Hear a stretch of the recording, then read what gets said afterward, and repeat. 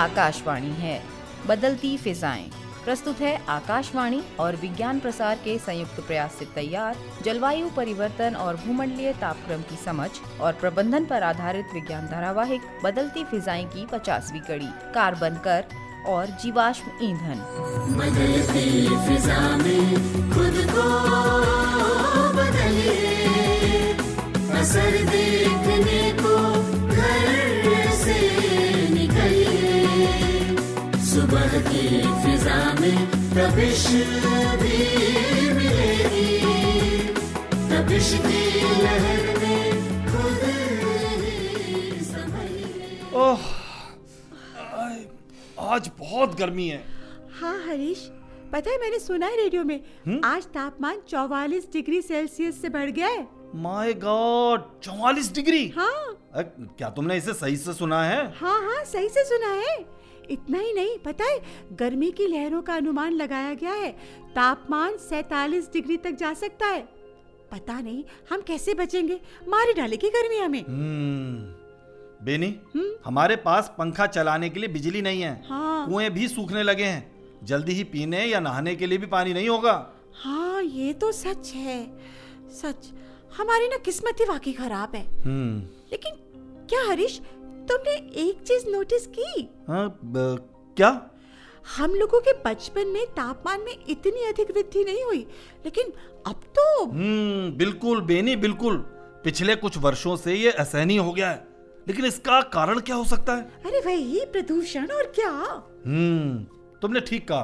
कल मैं रेडियो पर ग्लोबल वार्मिंग विषय पर एक कार्यक्रम सुन रहा था। अच्छा? वहाँ विशेषज्ञ कार्बन प्रदूषण, ग्रीन हाउस गैसों आदि पर चर्चा कर रहे थे। इसका मतलब है कि ये तो एक वैश्विक समस्या है। अरे ये समीर अभी तक नहीं आया? हाँ यार, 7 बजने को है, अभी तक ये आया क्यों नहीं? वैसे मैंने सुना है उसका भाई है ना, वो बीमार है शायद, तो शायद इसी वजह से। बेनी चल, खड़ी हो सकता है वो मुश्किल में हो, शायद हम उसकी कुछ मदद कर सके। चल चल, आओ। हाँ, चलो चल ठीक है।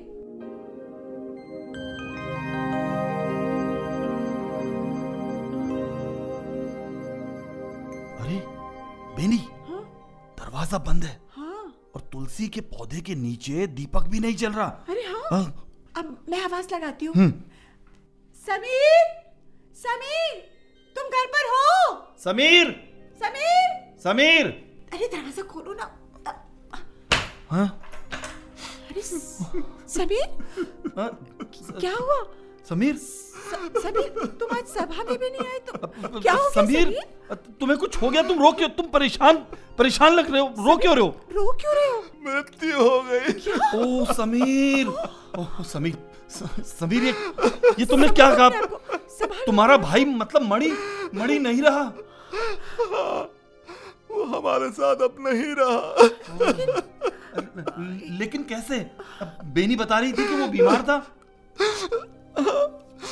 1-2 महीने से उन्हें सांस लेने में तकलीफ की शिकायत थी। हम गांव के स्थानीय स्वास्थ्य केंद्र में गए। डॉक्टर ने हमें बताया कि वो फेफड़े की गंभीर बीमारी से पीड़ित था। उन्हें पल्मोनरी फंक्शन टेस्ट कराने की सलाह दी, लेकिन आप तो जानते ही हैं कि। हाँ मुझे पता है, निकटतम अस्पताल शहर से लगभग 60 मील दूर है। हाँ सही है। डॉक्टर ने बताया कि यहाँ परीक्षण संभव नहीं है। फिर इसलिए हमने उसे अस्पताल भेजने के लिए कल रात किराए की एक कार ली, लेकिन सुबह ही समस्या बढ़ गई और वो हांफने लगा। हे भगवान, किस कदर तकलीफ थी। दर्द में वो सांस के लिए तड़प रहा था। हमने उसे उठा लिया और कार से अस्पताल ले जाने लगे, लेकिन मुश्किल से हम 10 मील ही गए थे और उसने मेरी गोद में आखिरी सांस ली। समीर संभालो अपने आप को। बेनी, देखो हम सभी तेरे दुख को समझ सकते हैं समीर। देख, हिम्मत से काम ले, सब ठीक होगा। शांत हो जा समीर, हिम्मत से काम ले। डॉक्टर ने बताया कि गंभीर प्रदूषण इसका कारण हो सकता है। और आप एसपी को जानते ही हैं, मणि गांव के बाहर एक स्पंज लोहे के कारखाने में काम करता था। यदि कारखाने में एक कुशल प्रदूषण नियंत्रण प्रणाली होती तो मेरे भाई की इस तरह से मृत्यु नहीं होती। हाँ, सही कह रहे हो समीर, लेकिन हम कर भी क्या सकते हैं? पिछले महीने हमारे गांव के स्थानीय प्रमुखों ने इन कारखानों के बारे में जिला कार्यालय को एक पत्र भेजा, लेकिन उन्होंने सपाट रूप से अपनी असमर्थता व्यक्त की, कोरा जवाब दे दिया कि ये सब उनके बूते से बाहर है। इस तरह के कारखानों को नियंत्रित करना उनके वश में नहीं। इसी तरह जलवायु परिवर्तन का प्रभाव भी बढ़ रहा है। हाँ, संभालो अपने आप को समीर, हम है ना।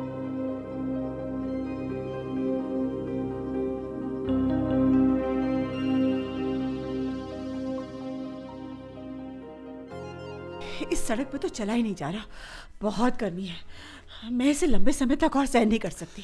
क्या करें नीता, हम प्रदूषण और ग्लोबल वार्मिंग पर एक सर्वेक्षण आधारित परियोजनाओं पर काम कर रहे हैं और घरेलू सर्वेक्षण करने के लिए इस गांव में आए हैं। इसीलिए हमें हर घर में जाना है। हाँ हाँ, वैसे भी तो ये आपकी योजना थी। आपने सबसे पहले ग्रामीणों के बारे में जानने के लिए एक घरेलू सर्वेक्षण करने का प्रस्ताव कहानी के रूप में प्रस्तुत किया था। कहानी? क्या ये एक कहानी है?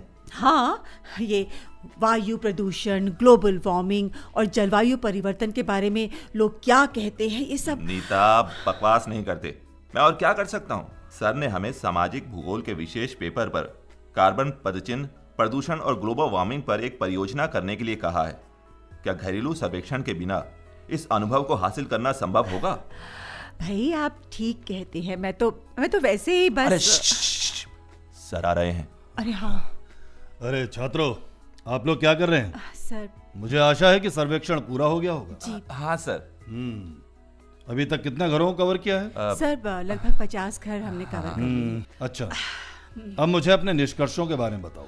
जी सर, 50 घरों में से 45 घरों में खाना पकाने के लिए गैस नहीं है। फिर इन 45 घरों में से 30 खाना पकाने के ईंधन के रूप में कोयले का उपयोग करते हैं, बाकी लकड़ी की आग का उपयोग करते हैं। और बाकी 5? सर, बाकी के 5 घरों में मालिक तुलनात्मक रूप से समृद्ध हैं, तो वो गैस सिलेंडर का प्रबंधन कर लेते हैं। और बिजली का क्या है? 0। कुमारपारा गांव से लगभग 40 मील दूर बिजली का खंभा है। ये इस जिले का अंतिम गांव है जो विद्युतीकृत है। लेकिन क्या वे सौर ऊर्जा का उपयोग नहीं करते हैं? बहुत कम सर। केवल 5 अमीर लोगों ने अपने घर में सौर पैनल और बैटरी स्थापित की है। वे रात में 2 बल्ब और 2 पंखे जलाते हैं। पंखे 5 घंटे तक लगातार चलते हैं। ओह सर, मेरा एक सवाल है। हाँ समीर, पूछो, क्या पूछते हो? सर, सर्वेक्षण से ये स्पष्ट है कि अधिकांश घर अपनी ऊर्जा की मांग को पूरा करने के लिए कोयला या लकड़ी जलाते हैं, और हम सभी जानते हैं कि इस तरह के ईंधन से बहुत सारे ग्रीन हाउस गैस निकलते हैं। मेरा प्रश्न ये है कि क्या उन घरों से वातावरण में अधिक कार्बन लोड हो रहा है? आंशिक रूप से हाँ। कोयला न केवल कार्बन डाइऑक्साइड गैस का उत्पादन करता है, बल्कि बहुत सारे कार्बन कणों के साथ हवा को भी प्रदूषित करता है। जी। जबकि कार्बन डाइऑक्साइड ग्लोबल वार्मिंग में योगदान देता है। कार्बन कण स्वास्थ्य के लिए तो कुख्यात है ही। सर, लगातार बढ़ती वैश्विक जनसंख्या और प्रौद्योगिकी के साथ ऊर्जा की मांग हर दिन बढ़ रही है। तो क्या सर, इस बढ़ती ऊर्जा मांग का वैश्विक जलवायु पर नकारात्मक प्रभाव पड़ता है? ये एक अच्छा सवाल है। इंटरनेशनल एनर्जी एजेंसी के हालिया अध्ययनों से पता चलता है कि ये सच नहीं हो सकता है। क्या सच नहीं हो सकता? लेकिन क्यों सर? इसे समझने के लिए आपको जानना होगा कि आधुनिक ऊर्जा क्या है। आधुनिक ऊर्जा? आधुनिक ऊर्जा, इसका क्या मतलब है सर? जी, ऊर्जा अनंत है जहां तक मुझे पता है। अरे नहीं समीर, आधुनिक ऊर्जा का अर्थ है प्राकृतिक संसाधनों को कम प्रदूषणकारी तरीके से दोहन करके प्राप्त ऊर्जा, और जैसे कोयले की आग बनाम गैस ओवन पर खाना बनाना। अच्छा। जबकि दोनों एक ही उद्देश्य के लिए प्राकृतिक संसाधनों का उपयोग कर रहे हैं, पर गैस ओवन में प्रौद्योगिकी के उपयोग से कार्बन उत्सर्जन और प्रदूषण को सीमित करते हुए ऊर्जा प्राप्ति की दक्षता बढ़ जाती है। सर, अच्छा। क्या इसके स्वास्थ्य लाभ भी है, खासकर वैश्विक परिदृश्य में? जरूर। लेकिन हम इसे कैसे माप सकते हैं सर? स्वास्थ्य एक औसत दर्जे का कमोडिटी नहीं है। समीर, ये एक अलग तरीके से किया जाता है। घरेलू प्रदूषण के स्वास्थ्य प्रभावों का अनुमान आज ठोस ईंधन के उपयोग की निर्भरता पर आधारित है, जबकि भविष्य के अनुमान विस्तृत प्रौद्योगिकी की पहुंच के परिदृश्यों पर आधारित है। विश्व स्वास्थ्य संगठन द्वारा बीमारी और मृत्यु दर के स्तर का पूर्वानुमान जनसांख्यिकीय परिवर्तन और रुझानों के अनुमानित पृष्ठभूमि के अनुसार है। 2005 में पारंपरिक स्टोव में ठोस ईंधन दहन के उपयोग के कारण कुल मौतें लगभग 2.2 मिलियन थी। सर, वैसे आपने बहुत अच्छी तरह से समझाया। ऐसी उत्सर्जन जांच करने के लिए सरकार क्या कर सकती है सर? नीता, सरकार कई काम कर सकती है। वे कंपनियों को उत्सर्जन मानकों का पालन करने और प्रदूषण नियंत्रण उपकरणों को लागू करने के नियम बना सकते हैं। जी सर, मैंने कार्बन टैक्स नामक कुछ सुना है। समीर, कार्बन टैक्स एक शुल्क है ओह, जो जीवाश्म ईंधन के खपत को कम करने और अंततः जीवाश्म ईंधन के उपयोग को समाप्त करने के उद्देश्य से लगाया जाता है। अच्छा। जिसका दहन हमारी जलवायु को अस्थिर और नष्ट कर रहा है। अच्छा। दूसरे शब्दों में, ये कार्बन ईंधन के उपयोगकर्ताओं को वायुमंडल में कार्बन डाइऑक्साइड को छोड़ने के कारण होने वाली जलवायु क्षति के लिए भुगतान करने के लिए मजबूर करता है। अच्छा। यदि इसे पर्याप्त रूप से लागू किया जाता है तो ये एक प्रभावी मौद्रिक कर है जो गैर कार्बन ईंधन और ऊर्जा दक्षता में स्वच्छ ऊर्जा के लिए प्रेरित करता है। इसका मतलब यह है कि सर, ये कार्बन मूल्य निर्धारण का एक रूप है। हाँ, ये सच है। सर, क्या हमारे यहाँ भारत में ये कार्बन टैक्स है? निश्चित रूप से। 1 जुलाई 2010 को भारत ने सकल घरेलू उत्पादन की प्रति यूनिट जारी कार्बन डाइऑक्साइड की मात्रा को कम करने के उद्देश्य से भारत में उत्पादित और आयातित दोनों प्रकार के कोयले पर 50 रुपए प्रति टन का राष्ट्रीय व्यापी कार्बन कर पेश किया। अच्छा। वर्तमान में कार्बन टैक्स 400 रुपए प्रति टन है और इसने 2020 में कार्बन उत्पाद को 2005 के स्तर से 25% कम किया है। अरे वाह। अच्छा सर, कार्बन टैक्स कैसे लगाया जाता है? यह प्रत्यक्ष कर के विपरीत एक प्रकार का अप्रत्यक्ष कर है। इसे मूल्य साधन भी कहा जाता है क्योंकि यह कार्बन डाइऑक्साइड उत्सर्जन के लिए एक मूल्य निर्धारित करता है। आर्थिक सिद्धांत में प्रदूषण को एक नकारात्मक कारक माना जाता है। एक पक्ष पर नकारात्मक प्रभाव सीधे लेन देन में शामिल नहीं होता है, जिसके परिणाम स्वरूप बाजार में विफलता होती है। इस मुद्दे के साथ पार्टियों का सामना करने के लिए अर्थशास्त्री आर्थर पिगो ने हाइड्रोकार्बन ईंधन पर कर लगाने का प्रस्ताव दिया, जो नकारात्मक बाह्यता का स्रोत था, जो कि कार्बन डाइऑक्साइड है, ताकि समाज के लिए माल के उत्पादन की लागत को सही ढंग से प्रतिबिंबित किया जा सके। एक नकारात्मक बाहरीता पर कर को पिगोवियन टैक्स कहा जाता है और इसे सीमांत क्षति लागत के बराबर होना चाहिए। सर, अन्य देशों के बारे में क्या है? नीता, अन्य देशों के भी अपने कार्बन कर हैं जी। और कुछ में यह अधिक जटिल है। अच्छा। जटिल कैसे सर? जब पहली बार हमारे सहित कई देशों के उद्योगपतियों ने कर का विरोध किया क्योंकि उन्हें डर था कि बाजार की कीमत और मुद्रास्फीति बढ़ने से यह उनके व्यवसाय को नकारात्मक रूप से प्रभावित करेगा। अमेरिका में यह मुद्दा इस हद तक चला गया था कि पर्यावरणविदों ने कार्बन पर एक राष्ट्रीय मूल्य लगाने के लिए पार्टियों में समर्थन बनाने के लिए नागरिक जलवायु लॉबी नामक एक राष्ट्रीय आंदोलन का आयोजन किया था। Oh my God. सर, वो क्या है सर? देखिए वो। कहाँ? वो सर उधर एक मील का पत्थर की तरह लगता है। हाँ, पत्थर इस साइड है। हाँ, ये संभवतः उस स्थान को चिन्हित करता है जहाँ किसी की मृत्यु हुई है। हाँ, समीर सही कह रहा है। मेरे ख्याल से उस पर कुछ उकेरा गया है। देखें। हाँ, चलो पढ़ो अगर तुम कर सको तो। एक मिनट। सर, देखिए यहाँ पे कुछ लिखा है। क्या पढ़ो?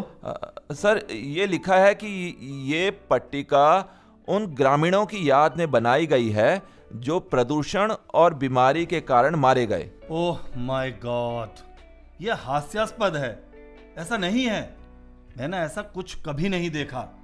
वो देखो, एक स्थानीय किसान गुजर रहा है। आइए इसके बारे में इससे ही पूछते हैं। अरे हेलो, हाँ इधर इधर, क्या आप मुझे सुनते हैं? हाँ, यहाँ क्या हुआ है? एक मिनट सर, मैं आया सर। आप मुझसे कुछ पूछ रहे हैं? हाँ, नमस्कार सर। मेरा नाम रफात है, मैं इस गांव का किसान हूँ। अच्छा। क्या आप बता सकते हैं कि यहाँ क्या हुआ था? ये एक बहुत दुखद घटना है सर। पिछले कुछ वर्षों से सांस की समस्याओं के कारण कई ग्रामीणों की मौत हो गई है। तो कुछ पर्यावरण के अनुकूल युवाओं ने उनकी याद में इस पत्थर को खड़ा किया। मैं देख रहा हूँ, लेकिन क्यों? सर, इस गांव के बाहर कई स्पंज आयरन और एस्बेस्टस कारखाने हैं। कई ग्रामीण वहां काम करते हैं। लेकिन वे कारखाने उत्सर्जन नियंत्रण के मापदंडों पर ध्यान नहीं देते हैं। हमने मोटे काले धुएं को उनकी चिमनियों से निकलते देखा है। ओह, ये तो बहुत बुरा है। हाँ, मजदूर इस धूम्रपान के शिकार होते हैं। मजदूर ही नहीं, आप गांव वाले भी इस धुएं को सांस में लेते हैं। आप सही कहती हैं मैडम। लंबे समय तक रहने के कारण कुछ श्रमिकों ने श्वसन संबंधी बीमारियों का विकास किया। इलाके में कोई अस्पताल नहीं है। एकमात्र प्राथमिक स्वास्थ्य केंद्र वस्तुतः एक अपंग है। बिजली की कमी के कारण यहाँ कोई नैदानिक परीक्षण, स्कैन, एक्सरे आदि नहीं किए जा सकते हैं। परिणाम स्वरूप अधिकांश रोग अनुपचारित रहते हैं। पिछले साल इसके कारण 3 व्यक्तियों की मौत हो गई। क्या?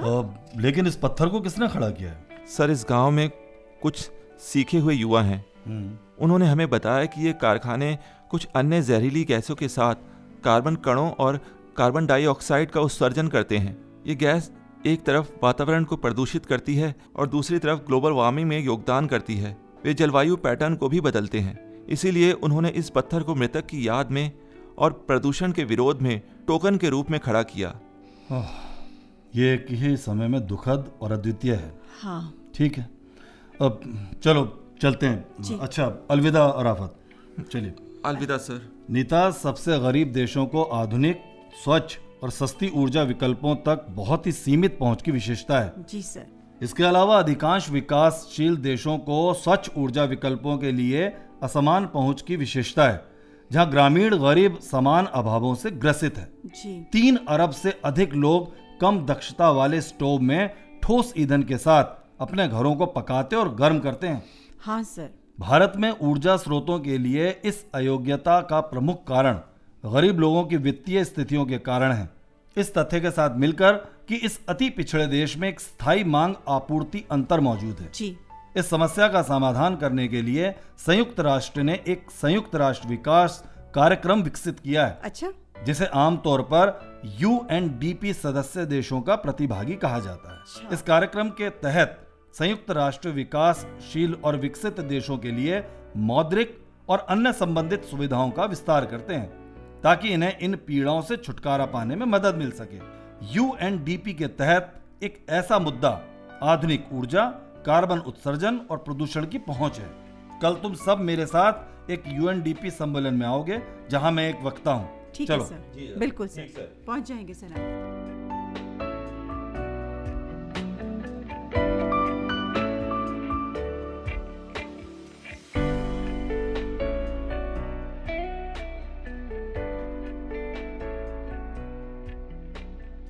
सदस्य राज्यों के सम्मानित प्रवक्ताओं, मैं ऊर्जा उत्पादन के इस सत्र में आप सबका स्वागत करता हूं।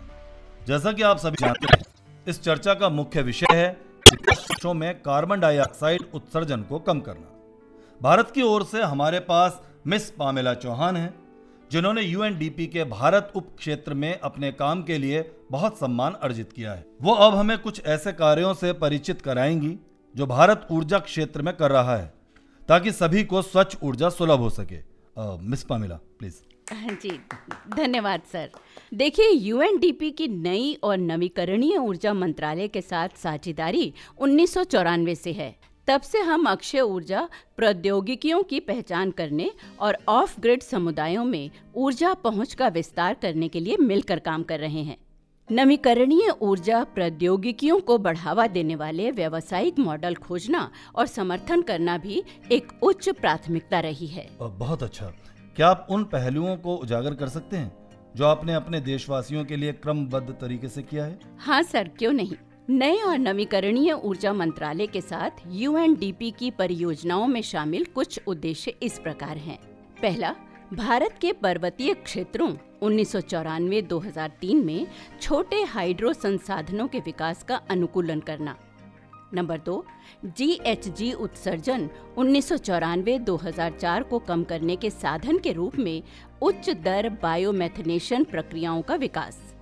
नंबर 3, कोमना ब्लॉक नोआपारा जिले ओडिशा 1999-2002 के एकीकृत विकास के लिए विकेंद्रीकृत ऊर्जा प्रणाली। नंबर 4, सतत विकास के लिए समुदाय आधारित सौर ऊर्जा का प्रदर्शन 1999-2002। नंबर 5, अंगारा ब्लॉक रांची 1999-2002 में ग्रामीण औद्योगिकीकरण के लिए ऊर्जा सेवाएं। नंबर 6, ग्रामीण आजीविका के लिए अक्षय ऊर्जा 2003-2008। Number 7, global solar water heater project 2009-2012। Number 8, स्वच्छ ऊर्जा तक पहुंच 2009-2012। बहुत अच्छा। यूएनडीपी कार्यक्रमों में भारत एक अच्छा काम कर रहा है। वर्तमान सेवाओं के बारे में क्या सब है? हमारा वर्तमान ध्यान हरित ऊर्जा खंड पर है। इस क्षेत्र में हमने कई कार्य किए हैं, जैसे नंबर 1, भारत में बायोमास बिजली उत्पादन के लिए बाधाओं को दूर करना 2007-2016। नंबर 2, भारत में 2012-2017 सौर सांद्रता आधारित प्रक्रिया ताप अनुप्रयोगों का बाजार विकास और संवर्धन।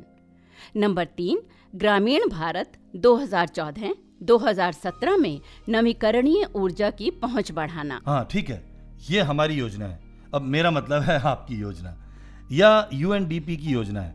लेकिन मिस पामेला, हमने सुना है कि अधिकांश भारतीय अभी भी खाना पकाने के लिए ठोस ईंधन पर निर्भर हैं और क्लीनर ईंधन तक उनकी कोई पहुंच नहीं है। भारत सरकार ग्रीन ऊर्जा खंड के बारे में क्या सोच रही है? हाँ सर, ये आपने बिल्कुल सही पूछा।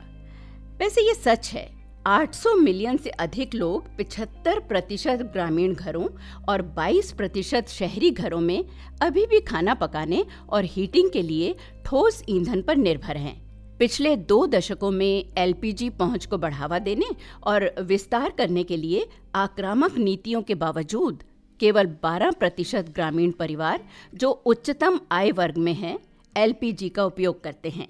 इसे देखते हुए भारत सरकार के नवीन और नवीकरणीय ऊर्जा मंत्रालय ने बायोमास कुक स्टोव पर एक नई पहल शुरू की है और कार्यक्रम का लक्ष्य 10 वर्षों में 150 मिलियन स्टोव बेचना है। इस पहल के तहत कई मौजूदा व्यावसायिक रूप से उपलब्ध और बेहतर कुक स्टोव और संसाधित बायोमास ईंधन के विभिन्न ग्रेड का उपयोग करके पायलट स्केल परियोजनाओं की एक श्रृंखला को लागू करने की परिकल्पना की गई है। हाँ, अच्छा है, लेकिन ये एक बहुत ही कठिन काम है। आपने इसे कैसे किया? देखिए सर, ये तो आप बिल्कुल सही कह रहे हैं कि काम कठिन है, लेकिन एक ठोस और अच्छी तरह से संरचित योजना के माध्यम से हमने सौर वाटर हीटर उपक्षेत्र में प्रगति हासिल की है, जहां बाजार का आकार 3 गुना हो गया है। सर, ये वित्तीय प्रोत्साहन, ग्राहक शिक्षा, उपकरण इंस्टॉलरों के प्रशिक्षण और नगर पालिका क्षमताओं को मजबूत करने के संयोजन के माध्यम से हासिल किया गया है। दूरस्थ स्थानों में कम लागत वाले सौर ऊर्जा के विकल्पों का भी प्रदर्शन किया गया है। और सर, निश्चित रूप से कार्बन टैक्स लगाना भी इसमें शामिल है। वास्तव में ये एक सराहनीय कार्य है। अब मिस पामेला, अब हम आपकी भविष्य की योजनाओं के बारे में सुनने के लिए उत्सुक हैं। अब मेरा कहने का मतलब है, कार्बन डाइऑक्साइड उत्सर्जन को नियंत्रित करने के लिए यूएनडीपी और मंत्रालय अपने रणनीतिक साझेदारी उद्यम के माध्यम से निकट भविष्य में क्या करने जा रहे हैं? देखिए सर, नवीन और नवीकरणीय ऊर्जा मंत्रालय के साथ साझेदारी के तहत यूएनडीपी कार्बन डाइऑक्साइड उत्सर्जन को कम करने में मदद करेगा। कुछ योजनाएं इस प्रकार हैं। नंबर 1, स्मार्ट शहरों में सौर तापीय और अपशिष्ट से ऊर्जा का पायलट कार्यक्रमों का विकास और स्वच्छ ऊर्जा तक पहुंच। नंबर 2, सौर संकेंद्रित परीक्षण केंद्रों की स्थापना और प्रोटोकॉल का परीक्षण करने पर वैज्ञानिकों को प्रशिक्षण देकर राष्ट्रीय सौर ऊर्जा संस्थान सहित MNRE संस्थानों में क्षमताओं को मजबूत करना। नंबर 3, अक्षय ऊर्जा आधारित ग्रामीण आजीविका और उद्यमों के लिए प्रौद्योगिकी पैकेज की पहचान करना और उन्हें असम, ओडिशा और मध्य प्रदेश में व्यवहारिक रूप से एक व्यवसाय मॉडल के रूप में प्रदर्शित करना। और नंबर 4, बिजली ग्रिड को मजबूत करने और स्थायी व्यवसाय मॉडल को बढ़ावा देने के लिए बायोमास पावर निवेश परियोजनाओं का समर्थन करना। आपने वास्तव में भारत के नागरिकों के लिए अच्छा काम किया है। मुझे इस प्रगति के लिए मंत्रालय और यूएनडीपी इंडिया चैप्टर दोनों को बधाई देनी चाहिए। आपका बहुत बहुत धन्यवाद।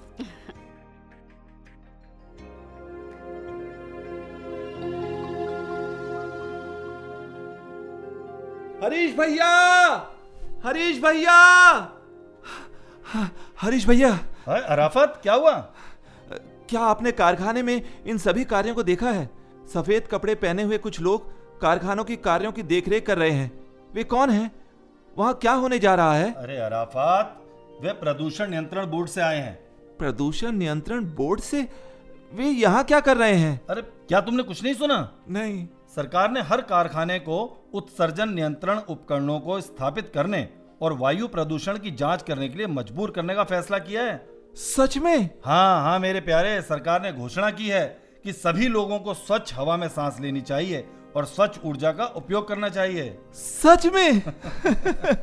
तब तो मुझे काले धुओं से खांसी नहीं होगी ना? हाँ, ये लोग उत्सर्जन की जांच करने वाले उपकरण लेकर आए हैं। बस कुछ दिन और इंतजार करना होगा, उसके बाद। देखो देखो देखो देखो, बेनी चली आ रही है। अरे बेनी, अरे जल्दी आओ। अरे चाचा, तुम क्यों भागे जा रही हो?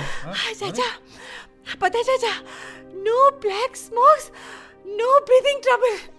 मैं इस खबर को दूसरों को देने जा रही हूँ। ठीक है ठीक है ठीक है, जाओ, जल्दी जाओ। ये वास्तव में बहुत अच्छी खबर है।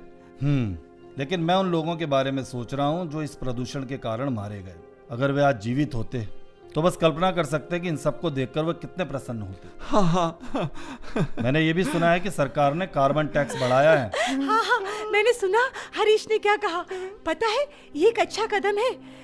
ये ईंधन की कीमत को थोड़ा बढ़ा सकता है, लेकिन इन कंपनियों पर अक्षय ऊर्जा स्रोतों को स्थानांतरित करने का दबाव डालेगा। और पता है, इससे प्रदूषण में भारी गिरावट आएगी। और जलवायु परिवर्तन को भी रोका जा सकेगा। हाँ। देखिए, पिछले साल हमें अपने खेतों को पानी देने के लिए पर्याप्त बारिश भी नहीं हुई थी।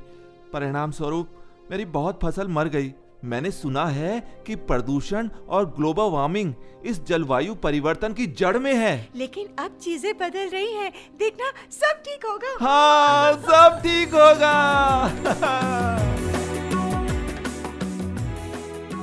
बदलती फिजाएं। अभी आप आकाशवाणी और विज्ञान प्रसार के संयुक्त प्रयास से तैयार जलवायु परिवर्तन और भूमंडलीय तापक्रम की समझ और प्रबंधन पर आधारित विज्ञान धारावाहिक बदलती फिजाएं की 50वीं कड़ी सुन रहे थे। कार्बन कर और जीवाश्म ईंधन, आलेख व अनुसंधान श्री कौस्तुभ चौधरी। शीर्षक गीत डॉक्टर मेहता नगेंद्र सिंह। समन्वय डॉक्टर नकुल पराशर और डॉक्टर बीरेंद्र कुमार त्यागी। निर्देशन काजल सूरी। और इस कड़ी के प्रस्तुतकर्ता थे दिलीप झा। भाग लेने वाले कलाकार थे हर्ष बाला खन्ना, कुमकुम जैन, राजीव शर्मा और राजेश बख्शी। साथियों, अभी जाइए नहीं, अब समय है आपसे किए जाने वाले प्रश्नों का। हम आपसे 2 प्रश्न पूछेंगे और सही उत्तर भेजने वाले श्रोताओं को लकी ड्रॉ द्वारा निकाले गए परिणामों के आधार पर विज्ञान प्रसार द्वारा आकर्षक पुरस्कार दिए जाएंगे। हमारा आज का पहला प्रश्न है, कार्बन कर क्या है? और दूसरा प्रश्न है, इसके क्या लाभ हैं? तो हमारा पता नोट करें।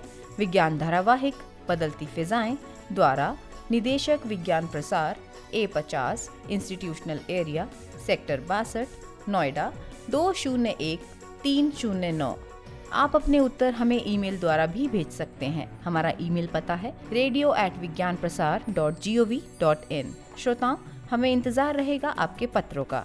जवाबों के साथ अपना पूरा नाम, पता, आयु, व्यवसाय अवश्य लिखें। यदि विज्ञान क्लब से जुड़े हैं तो कुल सदस्यों की संख्या लिखना ना भूलें। हाँ, अगर आपके मन में कोई प्रश्न या जिज्ञासा हो तो वो भी लिख भेजिएगा। नमस्कार। लगाना इसका मंत्र, पेड़ बचाना